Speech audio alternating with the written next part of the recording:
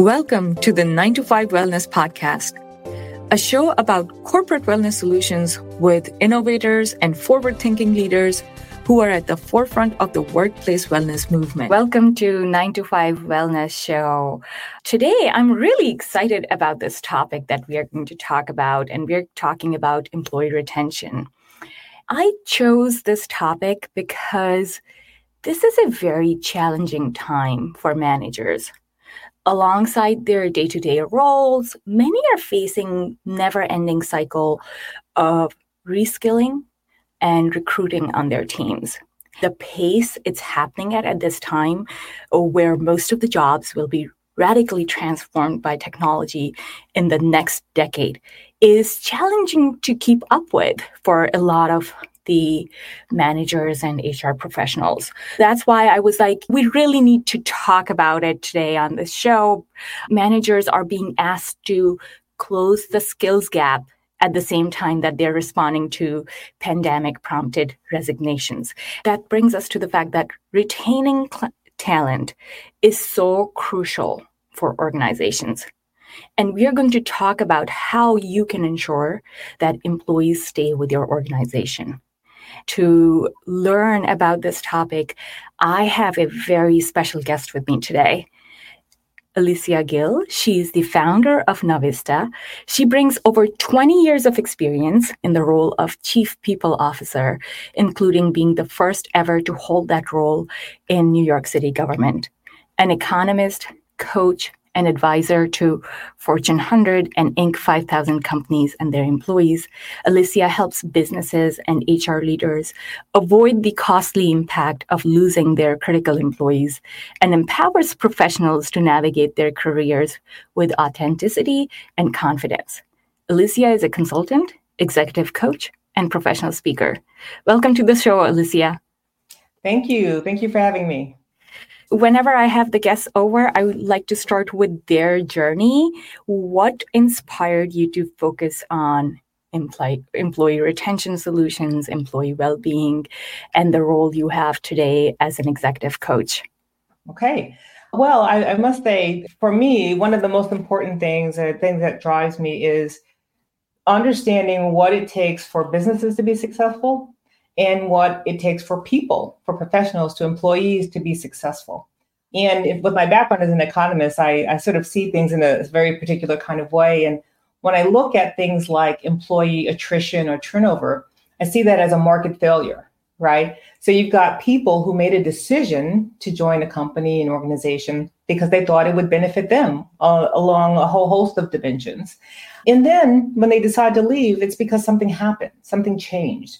Either their perception of the organization, something the organization did or didn't do, or something that happened in their personal lives that causes them to make a decision, a non-trivial, non-risk-free decision to actually quit, right? So I became very interested in solutions that would make it possible for businesses to prosper and not be blindsided or, not fail to take proactive measures to ensure this doesn't happen, but also to ensure that employees are getting their needs met so that they can make decisions that make the most sense for them as it relates to where they actually want to work. So that's why I work with organizations and companies and with employees. Right. It's crucial. It's so important to focus on both. The work you are doing is impactful. I'm sure it helps a lot of organizations. Thank you so much for doing that and for helping us out today. So one of the things that coming up in the conversations, and even as I was actually posting this LinkedIn Live event, was the financial cost associated with recruiting and training new employees to replace the ones we have lost. And there could be a number of reasons, just like you mentioned, for them to leave the company. But when we talk about the numbers that the organization has to deal with, and I know as an economist, you're the perfect person to answer this question. I was reading an article and it said that it costs 1 to 2 times employee's annual salary, if that employee is, salary based, to replace that employee. So tell us a little bit more about the financial cost associated with it, and what we can do to save money there. It's interesting. I want to point out, too, that there are financial and non-financial costs when attrition is getting out of control. And the non-financial costs have a very long tail because they have to do with reputation and things like that, brand, winning awards, and how this shows up on Glassdoor and all these other things. So I don't want to not emphasize that. But as it relates to financial impacts, well, there are so many, and it really does depend on the role. But I'll just throw a couple of things out there. It is not uncommon for when somebody leaves the company to make the decision that, oh my goodness, we don't want this to happen again. There's a perception that people primarily leave because of money. So maybe now they'll start hiring, they'll backfill these people at a higher salary. Okay, so now we've just upped the salary level in the company. For certain of these roles, especially key roles that need to be filled really quickly, an external recruiter will be used. So now we have 10, 15, 20% of the higher salary that we're paying to a recruiter. It's also true and very common that companies will take the measure of, giving bonuses or some type of financial incentive to the people who are left behind as a statement of goodwill and understanding that, this is going to be, hard for them in the short term, maybe the long term. So those are some, immediate checks that can get written. There's also the productivity hit, right? It can take sometimes 3 months, sometimes even longer to fill a position. And while that is happening, you've got everybody else who's picking up the weight. If we look at a person's salary as an indicator of the value that they're providing to the company, which is what it should be, right? That's what so now we're seeing 10, 15% reduction in their output because they're spending time making up for the people who have left, right? So it's the hit that you take during the recruitment process, but it's also the hit that you take in the several months or even longer that it takes to bring the new person up to speed. And you had mentioned training. So now sometimes there's also a dollar amount to the training. So it's the amount that you're spending on the training. It's the additional productivity hit of the people behind who are upskilling the person so that they know how to do it. And then all of the adjacent teams that have to work with the people who have left, whose workflows have been impacted, relationships that have to be developed, right? Like there are all these things, not to mention the impact on the manager on the teams where these people are leaving, because now they have to motivate, right? They have to do some training themselves. They have to get into the trenches at the same time as they're interviewing candidates, they're reviewing resumes, they're having conversations with HR, all of these things. And then everybody who's interviewing the candidate, right? So there's all of these impacts to the rest of the organization that happen because one or multiple people are leaving. And then some of the non-financial ones I talked about, this happens a lot.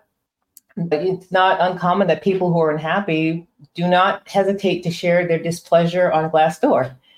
That review is going to live forever. You can't take them off. And, when people who are happy, they have a tendency not to report that, right? So, there's a negative bias to that. And then if this really gets out of control, there is the reputational hit. Maybe you're not winning as many employer awards as you used to win.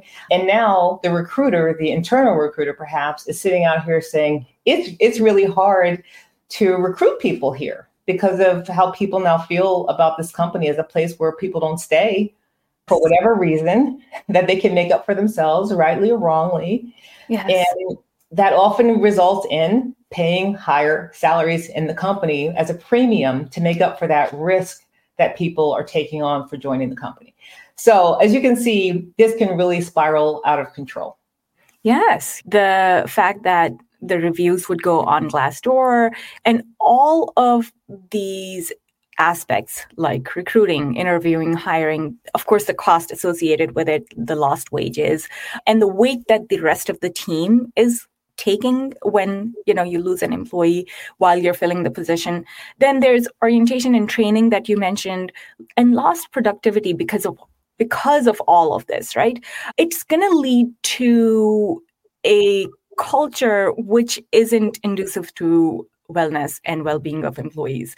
And just like you said, okay, now we are having issues hiring employees at this company, right? If your company's culture is, it has capability to attract good talent, it would have to be connected to the well-being of employees. How, if you're prioritizing the well-being of employees, I'd really want to use your experience and understand what is the need for well-being programs at organizational level. Yeah, well, it's interesting. Companies, especially the ones that are scaling, it can be really easy to focus on the business as a going concern. You want the business to be successful, you want to grow, you want to be profitable, all those things. But once you're of size, it's very important to now start thinking of yourself, not just as a company and a business, but also as an employer, right? So now you're dealing with people, people who are putting their career in your hands, right? And their life in your hands in many ways, right? If we think about wellness as the health that people feel from the dimensions of, the physical health, the mental health, their sense of belonging, the financial stability they have, their sense of purpose, these are all things that employers have an outsized influence on, right? In many cases, the data says they have more of an influence than the person's family has, right? So a lot of companies don't take this on board. They feel they hired the person to do the job. They'll just do the job. They'll give them some benefits. Maybe we'll do, free beer or something like that, do something fun, and then it'll all be fine. But I think COVID has taught us all that it's not as simple as that, right? So a corporation or businesses, organizations need to be thinking about what are the conditions they're creating in this company? What is the actual culture there? What do they want it to be, right? So that people can make a decision as to whether or not that's a good fit for them. It may be, it may not be, but the companies that aren't thoughtful about that and proactively deciding who they want to be are introducing a lot of risk into their organizations because they haven't necessarily thought through how that's going to land with the people who work for them. And so if physical health, mental health, financial health, all of these things matter, then we need to figure out at the enterprise level, what are some of the programs and benefits and perks that we can put in place that are going to be material for the individuals that work there, right? And it's not a generic answer. Part of this is going to be learned through things like employee surveys. Some of this will be learned by things like salary benchmarking, right? If you're observing that in certain job roles, the market rate for those jobs has gone up and you're not paying attention to that, well, now people who work for you in those roles, they're financially going backwards. That's going to have an impact on how they feel working for you, right? So you need to be on top of that. But it's also true that people make decisions about going or staying for highly individual reasons. Yes. So it's very important for the managers to whom everybody reports. Right? Yes. Everybody reports to the managers, right? Yes. So it's very important for managers to be attuned to what they are seeing. Are they seeing people call in sick very often? Are they noticing a change in motivation? What are some of the things that we can train them to be on the lookout for so that action can be taken? Because if not addressed, they'll leave. Why would they stay? People have to optimize for their own situation. And part of how they assess their situation is what is happening with their wellness. And they're not going to tolerate an environment where their wellness, unless they're in, they have no choice, maybe they don't, right? That there are people in that scenario. But given a choice, people will tend to not stay in environments that are not meeting their needs. As a manager, it's our job to find out why are people leaving? Is there a trend? Is there a pattern? That brings me to another question, which I really want to ask you. I've been hearing that the Great Resignation is behind us. Great Resignation, where people voluntarily left jobs after pandemic since like 2021. So what do you think? Should companies just stop worrying about losing employees at this time? Oh, no. So, yes, it's true that since, the Great Resignation, let's just call that the 2021, 2022 period, where we did see quit rates rise significantly. Yes, that's true. But I don't think we're ready to say that turnover, employee attrition is not an issue, right? Just for a data point, in 2023, in the United States, 3.5 million people quit their jobs every month.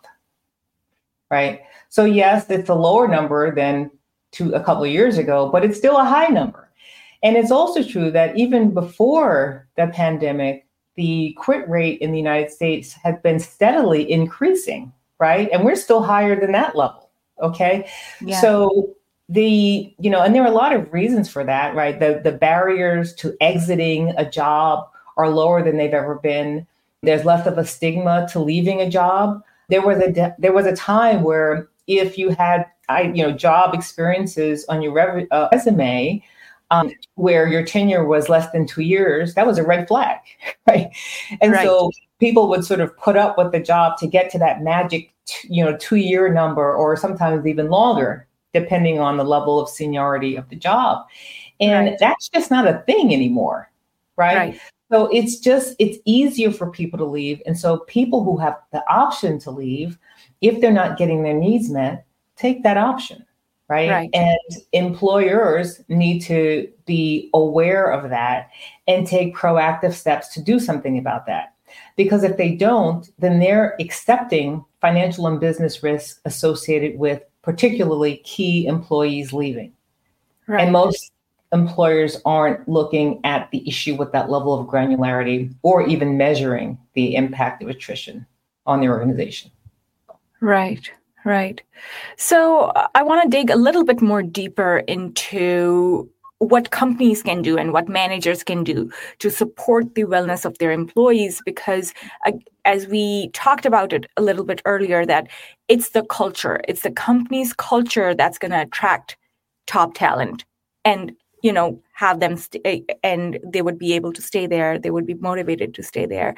So what kind of support system can the managers provide to employees? Well, I think the first step is, what kind of company do you want to be, right? What kind of company do you want to be? What is the value proposition? Why should anyone even work there? Yes. Right? I don't think that people give some thought. It's not just because it's a great job. It's not just because they get to work with the latest technology, right? It's a little bit deeper than that. It needs to be explored. What the conditions that we're creating here, what are we observing as the impact on people's physical and mental health in this company? What do we think the absence of a certain policy, what impact do we expect that to have on the population that works here? If we are a hard driving organization that has made the decision to be a top payer, high salaries and this and that, then the type of person who will come to that organization, if they're aware that that is the organization and they're entering it eyes wide open, then their ability to tolerate certain types of conditions, they're different than companies for which that is not true. There are some companies that are very mission-based. So they have that sense of fulfillment, which is also helping and feeding their wellness. But that doesn't mean you can forget about some of the other things that are important. Do they have a sense of belonging? Do they see a connection between what they do and the mission, right? Are they, maybe they're not going to be the top payer because they're getting other benefits, but are we making sure that they are keeping a pace, right? There are many factors that have to be looked at. It's not a simple thing. It's not, maybe it's soft, but it's certainly not unimportant to start looking at this and observing this. And, the first step is caring about it. The second step is deciding who you want to be. And the third step is making sure you measure it. You measure it at the enterprise level, and you upskill your managers, ensure that they can observe it at the level of the individual employee. That's where I know you really help the organizations with the executive coaching for the managers so that they can take all these steps, implement all these steps in their organization. But, recently I've been working with a few organizations, and just like you said, that the managers want to create that culture of collaboration, belonging. However, when I go and talk to the individual employees, now they have their own set of individual values, right? So they're bringing, everybody brings their whole self to work, and they're bringing their values with them. So, what is the most important thing professionals can do to support their own wellness at work? How can they take responsibility for themselves? I love this question. And a lot of the work I do is actually not with the managers, right? It's with the employees themselves who, perhaps are the most critical, to the organization, that if they left, the organization, the company would be in a world of hurt, right? Yes. But I think the answer to this for the individual, the professional, who is feeling a sense that they're not getting their needs met, which can be the driver of the wellness challenge, it's very important to get some specificity around why they feel that way, right? So I talk about making sure that each person has a clear sense of what their personal and professional North Star is, okay? Right. So what are the specific needs that they have, the aspirations that they have, the values they have, as you spoke about? What are they really interested in? Maybe they're not even interested in what that job is even about. And you wonder, why are you so stressed out? It's because you don't ultimately care about the thing. Or, what are your talents? Exactly. If those are the things that define your North Star, get really clear, right? There's sometimes when I speak to people who, as chief people officer, you hear a lot of things, right? And they come and they say, well, my career isn't progressing. And I ask the question, well, what does progress look like to you? I want to be a manager. Okay, so why do you want to be a manager? Well, do you like to behave in strategic ways? Do you feel comfortable delegating? I ask all these questions, and sometimes it does not equal being a manager. They had all this upset about not being a manager when in reality, they didn't actually want to do the things that managers do, right? So Yes. it's very important for people to have crystal clarity on what their North Stars are. Sounds like something easy, but it's absolutely not. But it will help them understand the delta between the North Star and their own personal requirements as a professional and as a person, and the experience they are actually having. Yeah. Right. So that they can understand why they're having the wellness experience that they're having. And they can decide, well, they can communicate that to the managers, and hopefully managers are skilled enough to do something with that information. Yeah. But so that they can optimize for their own situation, for their own wellness, and decide if they're getting more than less of their needs met where they are. Because if they're not, and if the employers don't step up, then you can't expect them to stay. Yeah. The clarity, the professionals need clarity on their goals, on their purpose. Only then we can identify what are their actual needs, and if the goals that they are setting for themselves are in congruence with their values, set of values or not. And then we have to then take a look at if it is in congruence with the set of values of the company or not. That's right. So that's where I love how you just termed it your North Star, because that's always going to guide you in the right direction. So, Alicia, this is amazing. Thank you so much for sharing all of this information for our listeners and viewers who want to get in touch with you, learn more about you. Where can they find you? No, thank you. The best place to find me is on LinkedIn. So you'll see me talking about these topics. I support companies in this. I think it's really important for not just HR, but for the entire C-suite to be caring about this. This is a business problem. This is not just an HR problem. Everybody in the workforce reports to everyone else in the C-suite other than HR, right? So it's their problem, it's their employees, and they need to be invested in this. They need to put the same rigor around managing the risks that this that this can pose, as they do with every other serious investment that they make. And if they don't, it's at their peril. So I enjoy very much working with companies that get that, so that we can understand what it takes to retain these critical people, how we can make sure that they know what their North Star is, so the companies can have some tactics and a real strategy very quickly as to what it's going to take to retain their people, and to make a decision as to whether or not they're willing to do it, and then understand that there's a risk and they have to do something about that, right?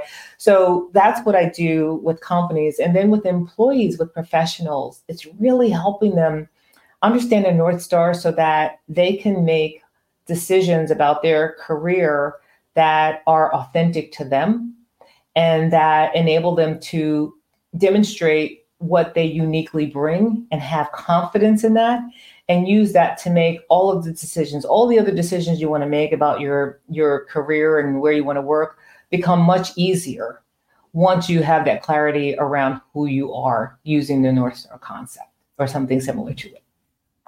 Yeah, you're mentioning clarity, because clarity for the organizations, right? For the whole team, for the upper management and the HR professionals, HR team, and clarity for the professionals themselves, right? Because once you have clarity, confidence follows. So a lot of times confidence is like, I say it's lack of clarity around what goals you have, what aspirations you have, really digging deep down into your values, finding the North Star, and then following the North Star. And that North Star can be for the companies, or it can be for the individual employee. Any parting thoughts? No, but I'm glad that you're raising this. I think this is a perfect topic for this podcast. And I hope that the wellness employee retention risk is something that is increasingly thought of in organizations, because it's the right answer for business and it's the right answer for employees for sure. So thank you. Exactly. Wellness is a business strategy. And if the companies can prioritize wellness of their employees, they will see the return on investment coming back much stronger. So thank you again for being on the show today, Alicia.